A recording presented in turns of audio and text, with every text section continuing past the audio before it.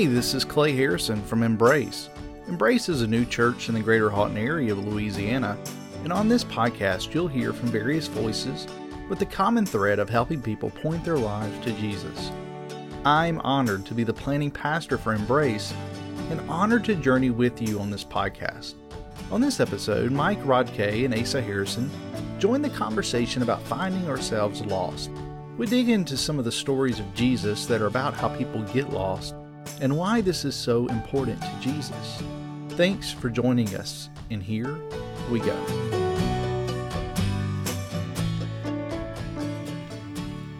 All right. Well, we are here this evening with Asa Harrison and Mike Rodkay. Well, Mike, thanks for being here, and Asa for being here with this evening. And what we'll do is just continue our conversation about what it means when Jesus says, "Come to seek and save the lost." So I want to kind of just hand that over to you all. And what are some things that you've been processing around this conversation about Zacchaeus and how Jesus has come to seek and to save him? And has that connected with any of your own stories? Oh, definitely. Well, I think we talked a little bit about my story a few years ago. So I joined the military 5 days after I turned 18. And prior to that, I was very involved in church. Went to youth group every week, led at youth group. I did all that kind of stuff and had all my friends from church, and we had Bible studies in school. And we were a really tight-knit community. And we all hung out together. We rode to church together. We each knew when something was wrong with each other, and we just kind of did life together as one group. And went off to basic training, and after that, went to Texas for about 7 months. And while I was there, I had nobody from that background, nobody from the church background to be there to do life with. So with that gone, without my support community there, keeping me going, keeping me accountable, I fell back into my own old ways. I stopped going to church. I think I ended up not going to church for about 2 years. But I just started hanging out with the wrong crowd, started getting back into those habitual sins and things that I had struggled with in my earlier years. And I just kind of walked away. I didn't say that, I don't believe in God. I didn't say, anything like that. I still knew who God was. I knew that he was there. I just didn't really care. It just really wasn't a part of my life at the time. And fast forward about 2 years, I was living in Florida, just doing my own thing with my buddies there in the military, and hanging out and drinking on the weekends, and meeting girls on vacation, and just kind of doing the thing that a lot of young military guys do. And I had just gone through a really bad breakup with an ex of mine, and really turned to the world to solve it. And it really didn't solve anything. It just made it a lot worse. And I was sitting in my room one day just by myself. It was a Sunday, and it just kind of hit me like, what are you doing with your life right now? Like, you got a job, everything's great, but what's the purpose? And why, you know who Jesus is, you know what God did for you. Why aren't you in church? And it just occurred to me one day, like, I can solve all my problems if I just go to church and I, meet Jesus again. Like, so I did what any, young person does nowadays, and I Googled church and I looked for churches, and I found one, and I made a commitment the next week to go to church, and I did. And it was really cool, really new age church, very loud, very vibrant, a lot of people there. A few thousand people at the church. And I just started talking to people like I do. I'm a very talkative person. And I met a few people. And the next week I went back, and somebody remembered who I was. A young guy, Josh Bidekoffer. I still remember his name. And he invited me to lunch. He's like, hey, a bunch of us young adults, we get together and we go either to Panera or other places after church and just kind of hang out. And we all really live together. So we all, go down there. Why don't you come have lunch? And I did that, and I just made some friends, and I just felt welcomed, and I just felt like Like that's why I belonged. So I started hanging out with them again, and kind of, my relationship wasn't gone. I still knew who God was, and I still had faith, but it all kind of came back. It's like I never left. It was the feeling. And everything I had done in those past few years, all the mistakes that I had made just really didn't matter to God. And I was able to grow that community again and to build that support group up with friends at that church. And I got back into it. And I think that's, it wasn't really anybody that found me. It was just kind of that yearning that I had in my heart that something is missing. And then it just clicked, like, oh gosh, I'm not going to church anymore. Like, it was great when I was going to church, and now it sucks. Like, what should I do? I should go to church. And it sounds kind of cliche that church is going to fix it all, because it won't. But it's really that support and doing life with other people who have the same thing in mind and who have your best interests in mind. So the Google found you. Essentially, the Google found you. Yeah, Google. So thankfully for the Google. So was this a new place for you that you had a search for a church, just to kind of circle back around to that? Yeah. I didn't know a single person except for people from the base. The church on base was really boring, so I just did not go. Well, what was it when you were looking for new church? You kind of came to this place where you said, "I'm ready to do something more. I'm ready to go back." How long did was that just like, I'm going to find the first church, and that's just like, that's the first thing that pops up, and I'm going to check it out? Was this the first experience, or what was it?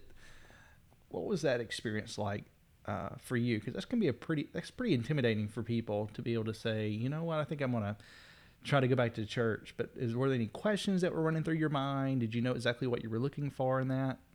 So I really didn't know what I was looking for, except for what I had known previously. So I went to a very large non-denominational Christian church back in high school, and I Googled non-denominational church near me, and there were none. It was 45 minutes away. I had to drive all the way through Destin. If you've ever been there, that is a daunting task. And it looked very similar to my old church. It looked familiar. And that was the first thing that caught my eye.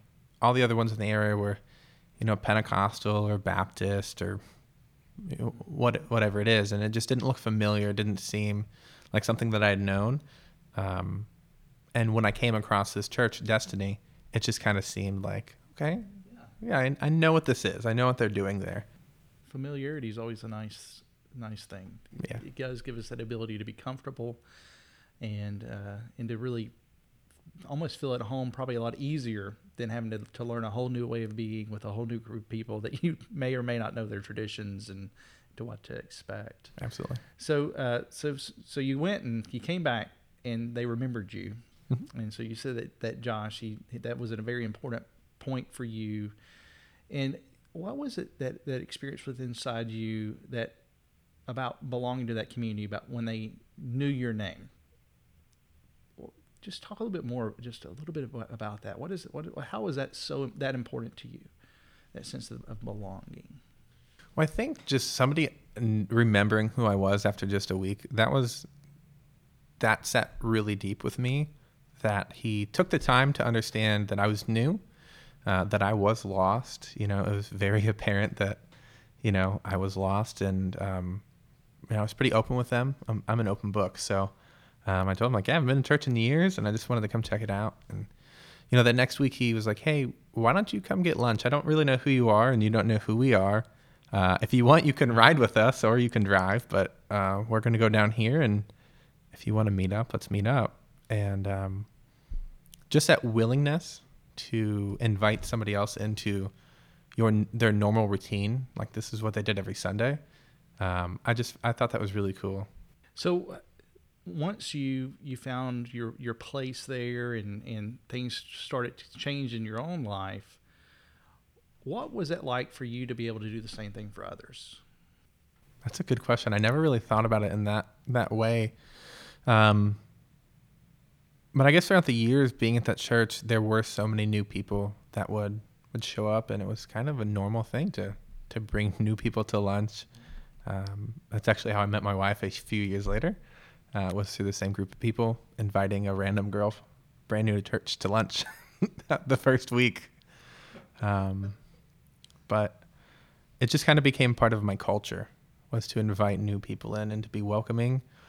Because why not? We're all going to lunch. We're all friends. We're all, just hanging out. Why not make new ones? Was that a culture that you created just within your group of friends, or was it a church culture? Like, was that something that they had established in other areas in the church? I mean, you said it was a large church, so is that something that just was innate within you and your group, or is that a larger body of a culture? I think it was something that the church did. I remember that when I first started going there, I thought it was kind of weird, but every Sunday before we would sit down right after worship, they would finish prayer and they would say, hey, turn around and meet somebody, just shake a hand of somebody you've never seen before. Just, take a minute and then sit down, and then we went on with our day. And that was just kind of something that broke down those walls and those barriers that, I don't know you, so I'm not going to talk to you. You have to approach me first. It was kind of a mutual thing that everybody did at the church. And then through small groups as well. I like that. This can be a really intimidating time for people in church. Hey, shake the hand of somebody you don't know, but it's an introvert's worst nightmare. It absolutely is. But there is something that really is important about that is about belonging and helping people find a place of belonging, and to know that, hey, this is a place for you.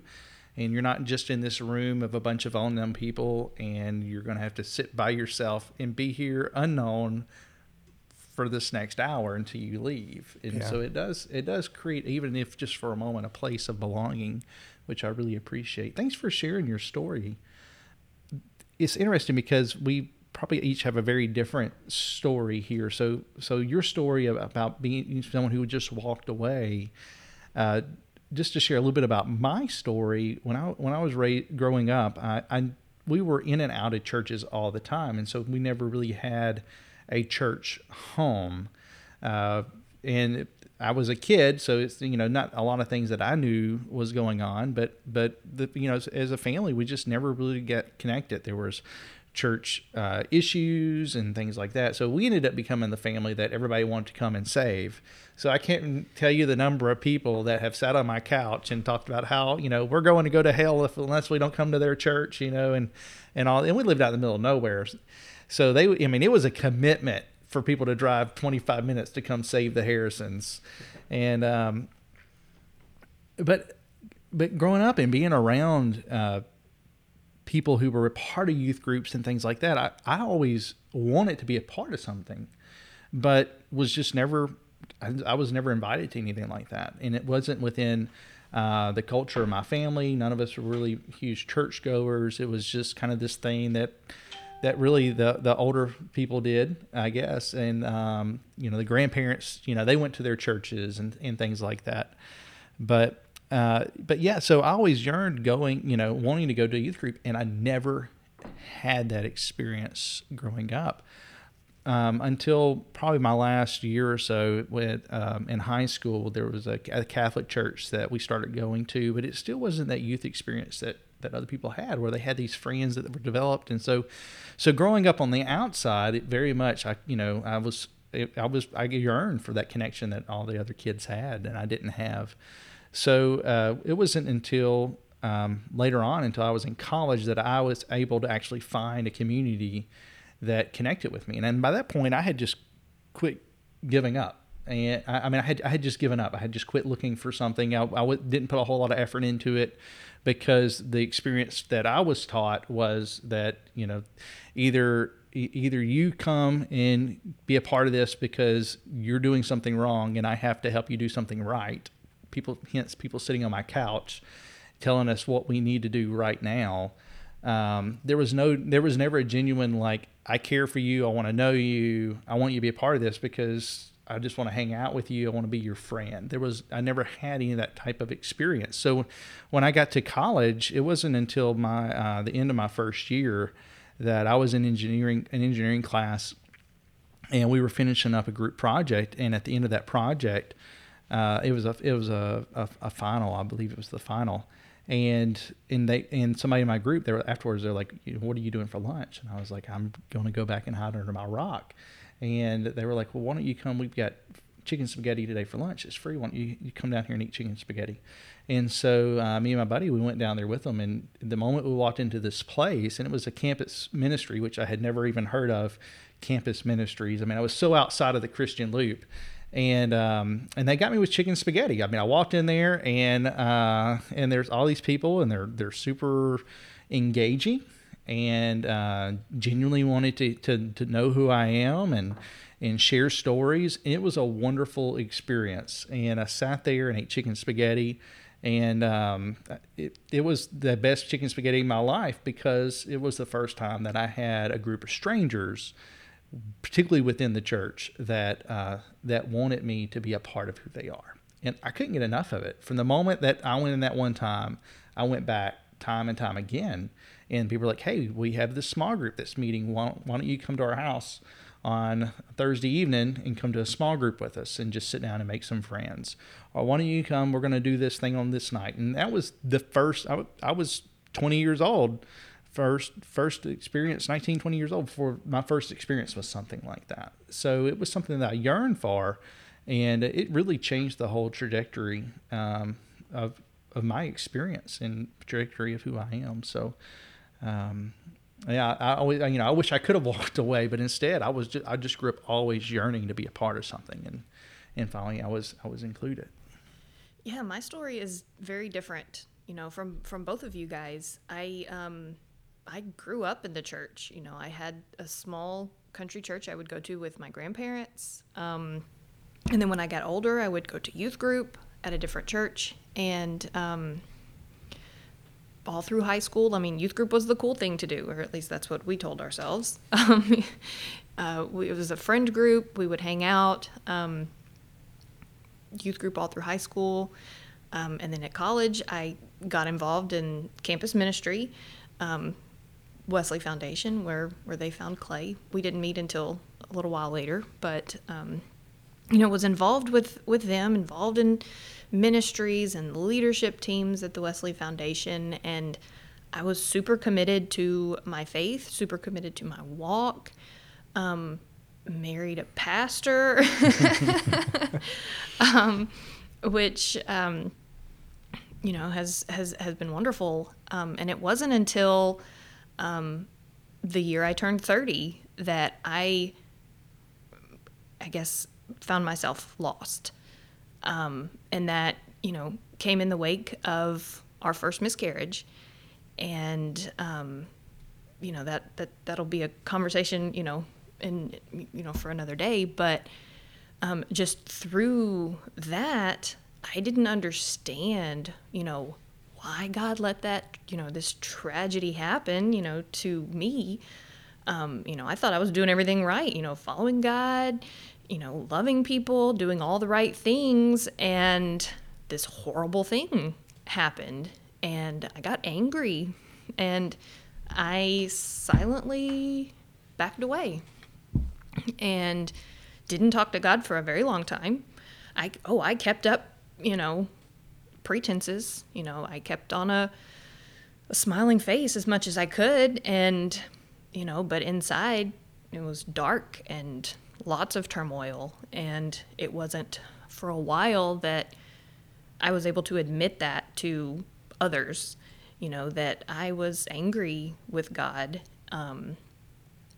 And just through all of that and, consecutive miscarriages after that, I found myself in a group of people that made me realize that God has always been there. And that's kind of the culmination of this whole story is, while I thought I was lost, where I was in a really dark place, I wasn't really lost, because God was present with me. Even though I was looking a different way, God was there in the form of these people who held me up, who wiped my tears, who, had a shoulder for me, through my family who supported me, through Clay's family who supported me, and God showed up, through all of this. And it's taken a long time, to be able to talk about it in a way that, makes sense. Not just to me, but even makes sense to others. But I think the biggest takeaway from that whole several years, it was years, y'all, that I did not want to talk to God. I had a hard time praying in any context, which as a pastor's wife, people don't get that. It's a weird place to be in because you have to, people think you have to be a certain way. If you're a pastor's wife, you got to have it all together. And folks, I did not. But, coming out of it, I'm thankful that God was present through all of that darkness. Even though I had my eyes closed to it, a lot of the times. So I'm in a better place now, but yeah, it's a different kind of being lost. So that's a little bit of my story. Yeah, well, thanks for sharing that. There's a lot of language that we've used in these stories that I wonder how much of that language is familiar to us, being people who are very much a part of the church of spreading the good news of Jesus, and it's words that we use, but it may not be words that others would recognize in themselves. And so if we could just for a moment, let's think about some of that language, because we don't want people to feel as though we don't want our words to do harm. And so, what are the ways that our words can help people truly relate at a deeper level? So some of the words that we haven't used, but that is used typically of people with, that was used against me a lot was that we see in the Gospels is where people are calling others sinners. And I think there's a lot of appropriate times to talk about sin and things like that. But that's a word that typically can shut people down because it puts them within a box of right and wrong. But there's this other word that we've been using a lot, and I think it's a word that we're comfortable with, but I'd like to talk a little bit about it, and that's the word lost. So we've each said, we're kind of lost in a sense, in a way. I wonder in being lost, if that is our perspective. But do you feel as though, and this is a question I have for you, did you feel as though you were lost? Or do you look back at it now and say, I recognize this? Is that an identification of someone who is on their own and separated from community? Or is it the identity that we as a community have for someone who's not with us? They're lost from us. That's a really good question. It's a hard one. I honestly think it can go both ways. I agree. I know for me in that time of those about 2 years, I myself felt lost from others. It's not something that I pondered on at the time, but looking back on it, it was kind of the absence of a community, not being away from a community, but just not being a part of one. And that was that's what I lost when I had left home, was I lost that community. And I called it my support structure, right? That's who built me up, the pillars that I leaned upon. And when I walked away from that by leaving, I felt like I was just in the absence of a community. I think for me, it's probably a little bit more retrospective. I don't know that at the time I said I'm lost. I think it was just, I was accepting the fact that that's where I was at the time. But I don't think I ever thought about it at the time as being lost. Looking back and kind of in this context, like that's a good, I guess, label, for lack of a better word, for that time in my life is it's just that's the lost period, where my relationship with God was lacking, and at its lowest. So yeah, I think mine's more retrospective, looking back. Yeah, so it is a word that we use, and I think it's a good word. There is an appropriate word, but it is something that goes a little deeper, and so I like to think about other ways and we might could express this. And as I look at some of the words of Jesus, and maybe we'll dig into that in just a second. One of the words that I'm really focusing here that is translated lost. Jesus comes to seek and save the lost. That word can be used about towns and cities that are ruined, things that have been perished, things that have been destroyed. But when we look at when it refers to people, this is something that I really appreciate about this word. And I wonder if lost is the right word, but I think it may associate with our feelings here. So one of the ways in which the word can express meaning is it fails to obtain what one expects or anticipates. Okay, so it's someone who has not obtained an expectation. So I'm thinking, Asa, about your story, about our story with miscarriage, like that definitely associates there with that failed expectation. So people who, they've not been able to obtain the things that have been expected of them or the things that they have anticipated and looked forward to. And on a similar note, the other way in which this associates, which I think is used more so with Jesus here, are those who lose something that they already had, or that they've now are separated from normal connection.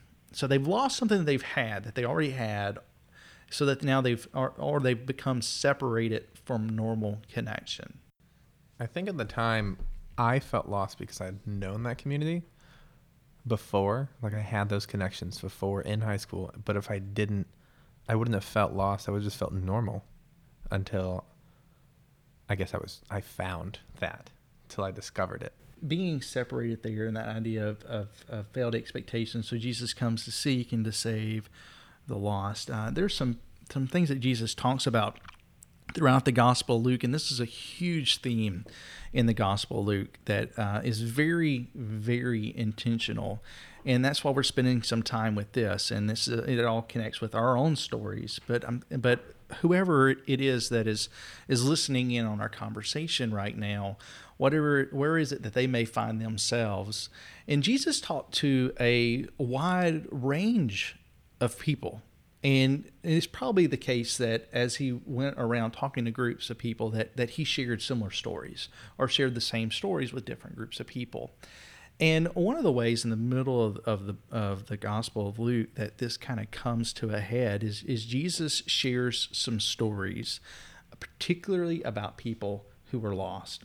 And he does it in the context of Luke chapter 15. It says tax collectors and quote unquote sinners were gathered around Jesus and they were listening to him. And so the Pharisees and the legal experts, they began to grumble. And this is kind of a key word in the Gospel of Luke. Like when you hear people start grumbling, you know that Jesus has got something smart to say, right? So they start grumbling and say, this man welcomes sinners and eats with them. And so Jesus goes through 3 stories in response to that. This is how Jesus responds. And the first thing is he shares a story, a parable about a sheep, about someone who had 100 sheep and they lost one. And Jesus asked a question to those around him. If you had sheep, if you had 100 sheep, what would you do? So this person had 100 sheep and one of them went away, and he left those 99, probably with capable hands of other people that he was with, and he went to find that one sheep. And when he found it, he was thrilled, and he brought it back and he included it back into the herd. So he asked everybody, what would you do? Would you celebrate? Would you go out and look for that one that one sheep that has wandered away? And the story here, when Jesus is talking about being lost, this lost sheep, I found my lost sheep. This sheep, for no fault of its own, has just wandered away. And so, what is it like in our lives when we just, for no fault of our own, we just wander. It just, things happen and we just kind of wander away. And I think, Mike, is that kind of the story you were sharing? Is that a story? Is that a way in which you would associate? Is just things happen and you just walked away? Yeah. I think that just, going off and doing different things, it kind of got pushed to the back of my mind, and then I just kind of forgot about it, just wasn't a part of my life anymore. Are there people that you've been able to spend time with that have had similar experiences to that with you, where they've just kind of there's some nice shiny grass over there, I'm just going to go eat from that grass over there, and I don't know what happened to everybody else, but this was a really good place over here. I don't know what happened to everybody. Yeah, absolutely. I've had many nights sharing stories with different guys and girls from small groups and from church that have walked away, have just said, all right, well, I'm done with this. This isn't for me. And then when they did walk away, that yearning was there. It's kind of like a piece of you is missing, and your soul is just crying out and saying that, no, I'm empty, right? There's something just not there. And I think you don't realize, at least once you've had a relationship with Jesus, and you walk away, you don't realize that it's gone until you feel that void within you. For those who have walked away in your own life like that, what has that experience been for you in yearning for them? So if we think about that group of 99 sheep that look around, they're like, oh, I wonder what happened to Bob or Nancy over there. And then the shepherd goes and finds them. So what's it like, if y'all have your Asa too, of having someone that you just, you know that they're missing? It's really hard to step into the shepherd's shoes. Because, I guess that's why, he's Jesus. He can do that. But as just Asa, it's hard to figure out how to do both, how to take care of the 99 and go find the one. I don't know. It's hard for me to say that. Like, I yearn for those that have walked away, but I guess I don't know how to go get them without losing the other 99. I don't know how to balance that. And maybe that's another conversation, at another time. But as far as relating that to me and how I, kind of see people who've wandered, that's a hard thing to do. It's a hard place to be, to want to try to care for all of them. Yeah.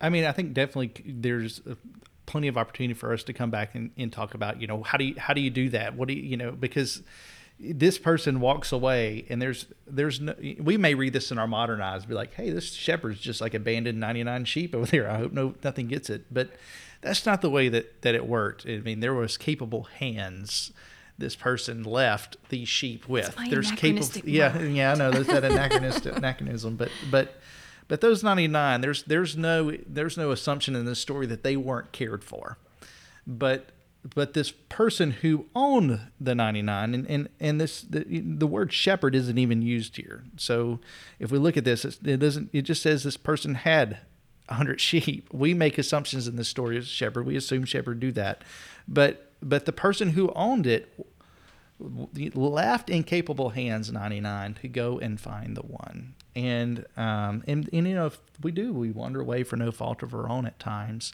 And Jesus invites this story out of us to put ourselves there. Are we someone who has just wandered away? Are we part of this group and we don't even recognize that one of us has walked away? Or do we recognize and we don't know what to do? I miss having this person in my life. I miss having them in small group. I miss having them around. I miss having them, over for dinner and a part of my life. So what do we do about it? I think I've experienced this before. in different connect groups that I've had in the past, I had a really good guy that used to help co-lead a group with me. He was there every week. We used to build things at church. It wasn't like Bible study or anything, but we were building stuff. And man, sometimes he would just not show up. And I knew he was in a different place in his life, and I knew he was gone, right? I knew that he wasn't, I don't know how to explain it, exactly where he was. And I knew that when he wasn't there at group, he was going through something in his life. So that was something that me as, at that time, the Connect Group leader, or in this story, a shepherd, I just had to tell myself, like, okay, he's going through something rough. I need to understand what it is and just try to be there for him.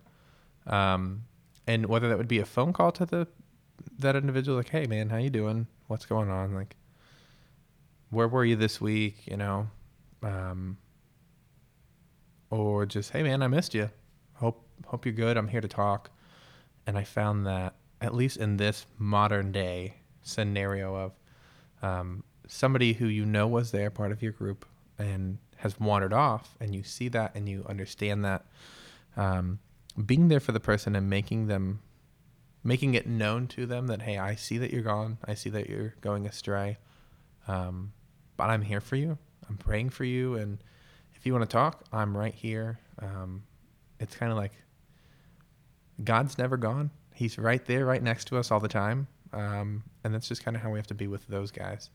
At least right now and today in the scenario that I was in, just, hey, man, I'm here for you. Whatever's going on, I might not understand it. I might not have the words to fix it. I might not be able to fix it. I know who can, but I'm here to listen. I think that's super important, is our presence in that, of being like this one who went, this shepherd or this sheep owner who went and spent time with and journeyed with that one back. And I mean, it says here that when he found it, he was so thrilled, he placed it on his shoulders. So there was a point of even helping carry and burden himself to bring back and include within. And I think that, that it is a burden. It to us, but it's a willful burden to go and walk with people. Jesus shares another story, and he talks about a woman who had 10 coins and she lost one. And so she lit a lamp and she swept her house, and she was searching carefully for it. And when she finally found it, she was celebrating because she found her coin. And so, again, putting us back into that same scenario here, there's not as much connection because we may not associate ourselves with coins often. But in the story, this person, she lost her coin. It's not, I mean, coins don't wander away. I mean, I think they do all the time. I don't know where my money goes. I think it's little elves, or maybe it's just my kids, but my money disappears all the time. But the fact of the matter is I'm responsible for that. The money is not responsible for that. And so in this story, the coin was misplaced. The coin was lost. She did that. And it could have been anybody. I mean, a person has intentionally lost something. And I think it's really important here with that first story where you have the analogy of the person walking away, just kind of wandering away, just for no fault of their own. This is a story where we're responsible for losing people. And I think that this may connect with a lot of people, and I think I would even connect with this story because I yearned to be a part of something growing up, and I just kept getting dropped. I kept getting dropped and kept getting dropped until finally said, hey, we want you to be a part of this. And so I really resonate with this because it's as the coin can't yell out and say, I'm here, I want to be a part of this. And there was nothing within me growing up that I felt like I could do to include myself. In trying to include myself, then I didn't feel like I would ever be properly a part of something because I would not have been invited into that. I would have been intruding into that. And so I wonder how many people do feel that that they want to be a part of something, but they've been dropped, they've been hurt, they've been pushed aside. They want to be a part of something, but don't know how to ask or how to do that, because then they feel as though they're intruding. But the desire there is that they want to be wanted. I think that's true. This is something that I learned last year. I was leading a ministry at our church, and it was kind of a welcome ministry, welcoming new members to the church, kind of telling them who we were, what we were about. And I found a lot of people were moving. It was a very military town. A lot of people had moved out of town to different bases. And I was just trying to get people on my team. But we didn't advertise at the pulpit like, hey, we need people, like we're hurting, right? It was all up to us as the coaches to find people. And I was struggling because I was like, hey, man, everybody that wants to serve is serving. You know, we've done these servant drives, everything. But then when I just went out there and I met new people and I asked them like, hey, do you want to serve in the church? Like, have you thought about that? Did you know that we don't all get paid to work here? Like, we need help sometimes. Most of the people that I asked would say no, because they weren't at that place in their walk or in their life at the time. But almost every single person that said yes, I said, man, I've been waiting for somebody to ask me that. I just didn't know where to go, and I didn't know what to do. I've just been waiting for somebody to ask. And it's the same thing in our lives as within community. I think it's up to us as other, I hate to put the term on it, Christians, but other people in this community doing life together to invite those others, because 9 times out of 10, they're probably going to say no. I'm like, hey, you're weird, man. I don't want to go hang out with you. Like, but then that one person is there. Like, I've just been waiting to ask. And that's where you were in your life. You were just waiting for somebody to ask you. And, I had walked away from it. I knew it was there. And then when somebody asked me to join that community again, it just clicked. And the same with you. They were always there, but just understanding that you were going through something and asking and being there for you. And that's really what we need to do for each other. That's how you find the lost, is you invite them. Yeah, and there's something to be said there about the way in which people are invited as well. Because your example there is, hey, we've done all these things. Like, we've done this whole church-wide service piece. Like, surely that's a good enough invitation, right? They know, like, hey, you come to this table, you sign up here, you see the person that's wearing the blue shirt or whatever it may be, But is that, does somebody see that? Some people may see that as an invitation, and some people who that's the only permission they need, and that's great. But what I'm hearing there is there is a bigger permission piece and invitation piece that people need, and that probably is only going to come face to face. Yeah.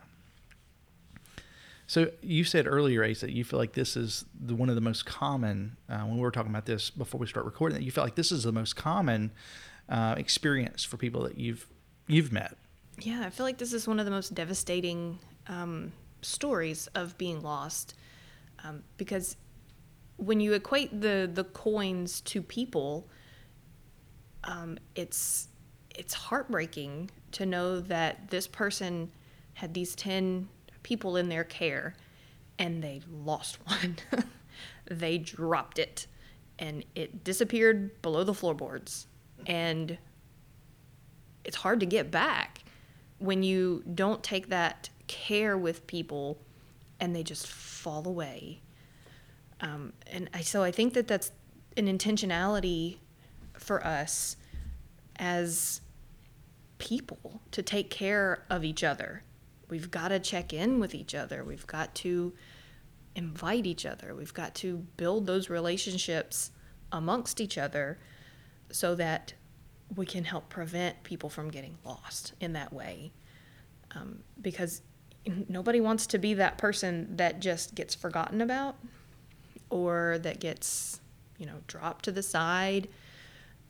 So I think it's important for us to just make sure we're taking care of each other. And it's hard for one person to take care of, 30, 40, 50 more people. But when you have a handful of people that you're checking in on, I think that makes a difference. And if, all of those people have a handful of people that they're checking on, we can take care of each other in our communities, in our neighborhoods, in our schools, in our workplaces. we can check in on each other and try to prevent people from falling through the floorboards. Yeah, and that's really good because, again, I think we could bring this back to the question you asked earlier, like, how do we do this? So there's definitely a system here that we could talk about to keep people from getting lost, that definitely is worth exploring in the future. But here as well that I like, we don't have enough time to dig into the strategy of how do you do this. This isn't necessarily the strategy for it, but that would be helpful conversation. So people who want to hear about the strategy, how to do that, we'll have to do that at a later time. But here I really like how in the story the woman is looking for a coin. The part of that is that they're valuable. And That's what I was trying to people say. are valuable. Yeah, you said it. You said it in a way, but people are valuable. I think it's important to know that they're not going to be found until we look. And they're not going to be found. That's right. And this was hard work. Mm-hmm. This person is having to shine light in places that light doesn't go naturally. They're looking in the nooks and the crannies. They're sweeping, thinking maybe, this is a hard search. This is like losing a valuable coin in the middle of Walmart.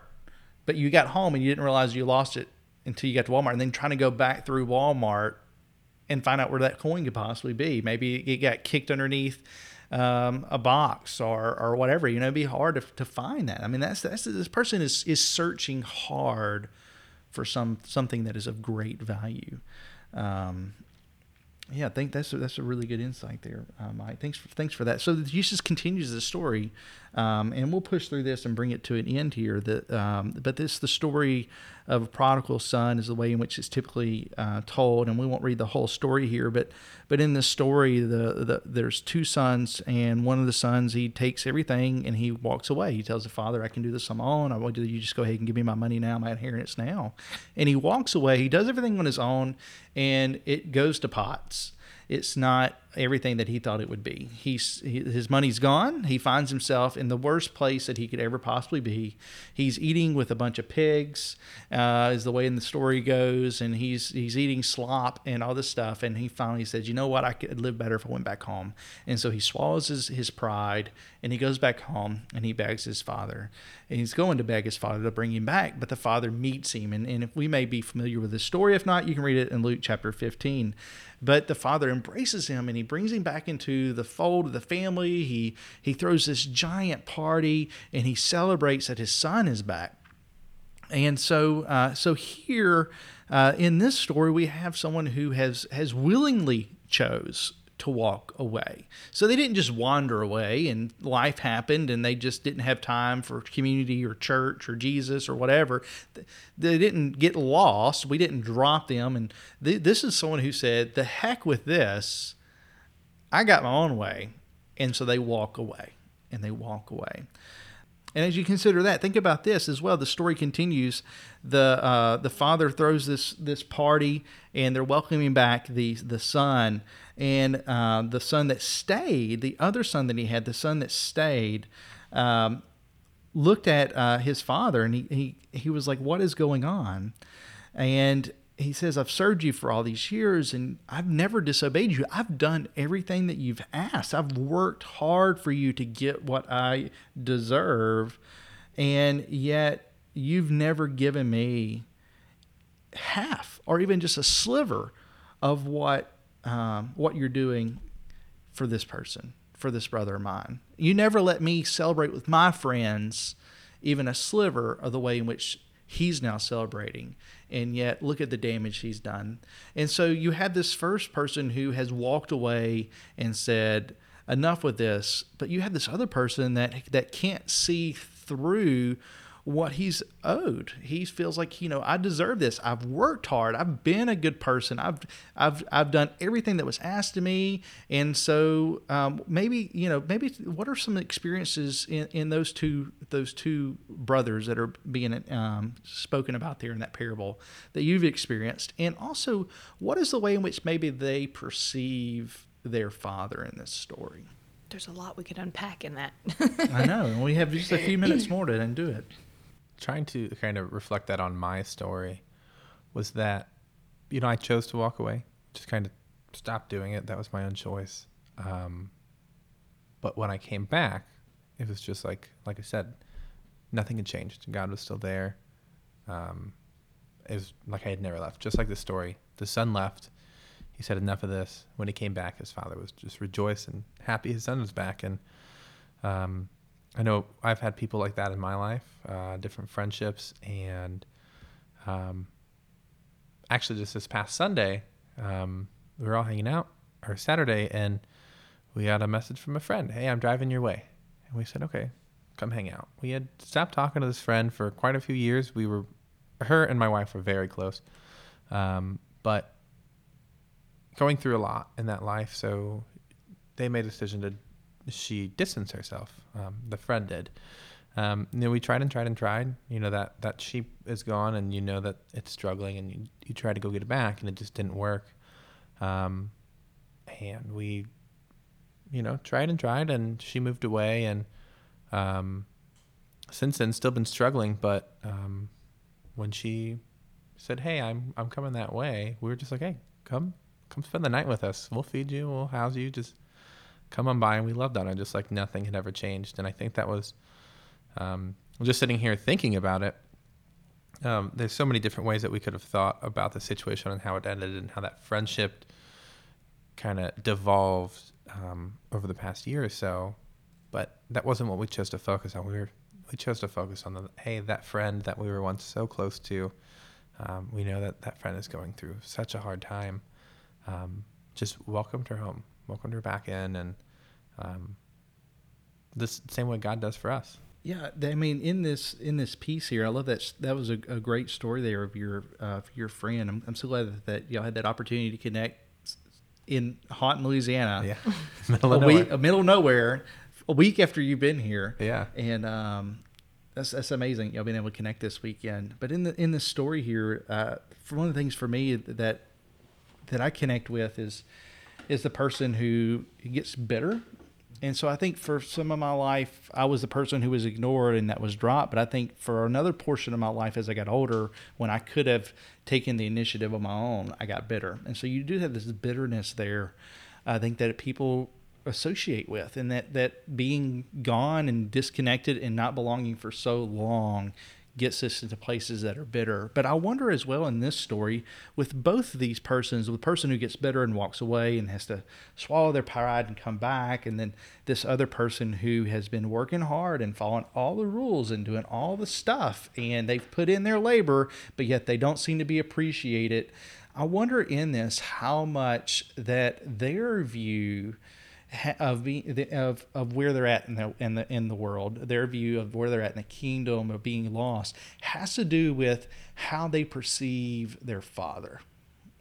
I wonder how much it has to be that we get bitter because of the way in which we perceived God working through the church, or we feel like the church isn't living up to our expectation. And so we see the church as one piece, and it has nothing to do with Jesus. And so we don't want anything to do with that. And rather than going and finding the place where we would associate closer with Jesus, we just say, nope, I'm going to do this whole Jesus thing on my own. And we just kind of step away. But you have this other person who's been working really hard, and it's almost like they have this perception of God. Like if you just follow all the rules and do all the things, then that makes everything fine, and you deserve something by doing that. And so I think it's easy to get into that place. And we see a lot of people like that in the church, that they've been in the church for 50, 60 years doing everything, and they have sacrificed family time and vacations and bonuses and funds, and they've done mortgages on their house for churches, and they've done all this stuff to go over and beyond because they believe in the mission and vision. But it's so easy in that place to get bitter then when the light doesn't shine on them. And I think I think we see that in human nature. And so in this story, both persons, the way in which they see the church, the way in which they see the kingdom, the way in which they see God, it ends up leading them to both being in the same place and not living up to expectations or being disconnected from something that they felt that they had. Yeah, I had never considered the brothers in this story before having these conversations. at least in that way where he was doing all the right things. He was the good son.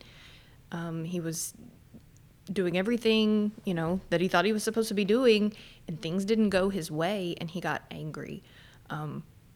That's kind of what I experienced in a similar sense where, in hindsight, I was doing the right things. I was serving God, loving people, and tragedy happened, and was like, this isn't what's supposed to happen here.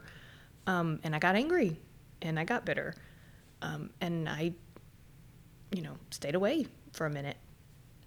But I had never made that kind of connection before. But yeah, I mean, it totally tracks with that. We're not entitled to anything. God's grace is there regardless. We can experience that.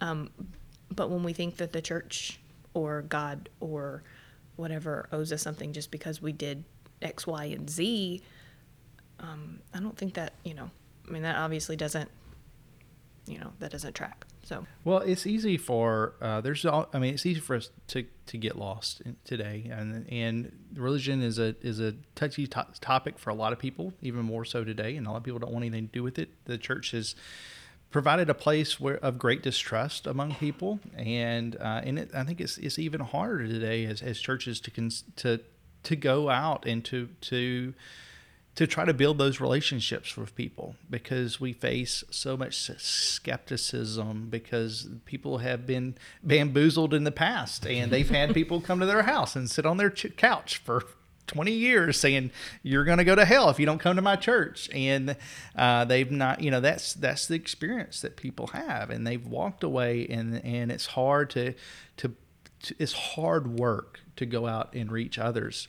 So, when Jesus says, I come to seek and save the lost, this is a story that continues to move through Luke. It comes to Zacchaeus and at a head there. And it is an important realization. And this is what we are about. And that's why we're sharing our stories with people, is because we want people to know that they belong. And that's the biggest piece is we see that people are missing from our group of friends of our community, and we don't identify them and label them as people who are lost. We see them as people who aren't with us, and we want them to be a part of the body and experience what we experience. And it's not about trying to pull bait and switch. It's not trying to get butts and seats. It's not trying to do some major church strategy for church strategy's sake. It's about this realization of Jesus is focusing on here is focusing on people, because people are the most invaluable thing. They're the most valuable thing on this planet. And every person is valuable, and every person matters. And we have so many people just right here in the middle of nowhere, Louisiana, Haughton, Louisiana, that don't have a place of belonging. And I think it's safe to say that's what we are about as Embrace, as a new church, is trying to bring to people a place of belonging, of walking life with them. So is there something that you would like to share just on that piece of what is it that in these stories that you wish that you could share with one person, that you say, you know what, you're not here right now. So what is that one thing that you would like to say to somebody, regardless of why they find themselves in that situation? I think that your story is your story, and it doesn't matter what that story is. We are all capable of being found, redemption. Whether or not we're the ones who are lost in our story, or the ones who are retrieving the lost or have done the losing of people, your story is your story, and acknowledge that, and share that, because someone may have a similar story that they can relate to. So share your story with people. I think to those people who would find themselves as lost or just not found, is that even like we understand that it's not about a congregation, it's about a community.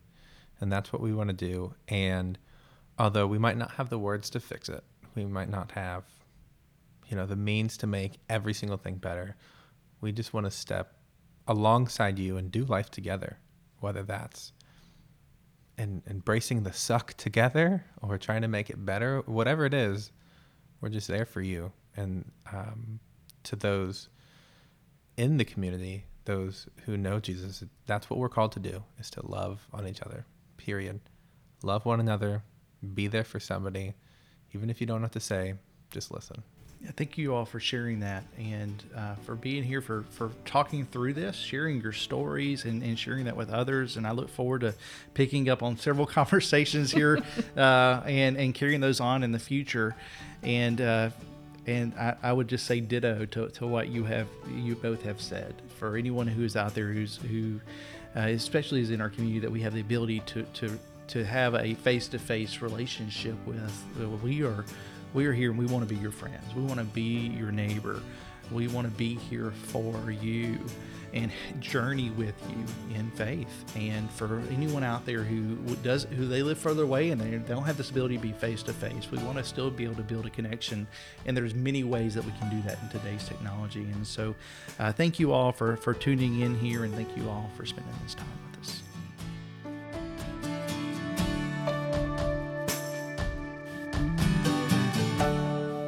Everybody, thank you for listening to this episode of EmbraceCast.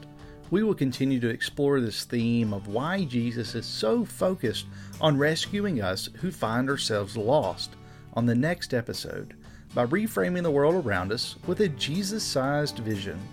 Be sure to rate and subscribe to EmbraceCast and share it with others.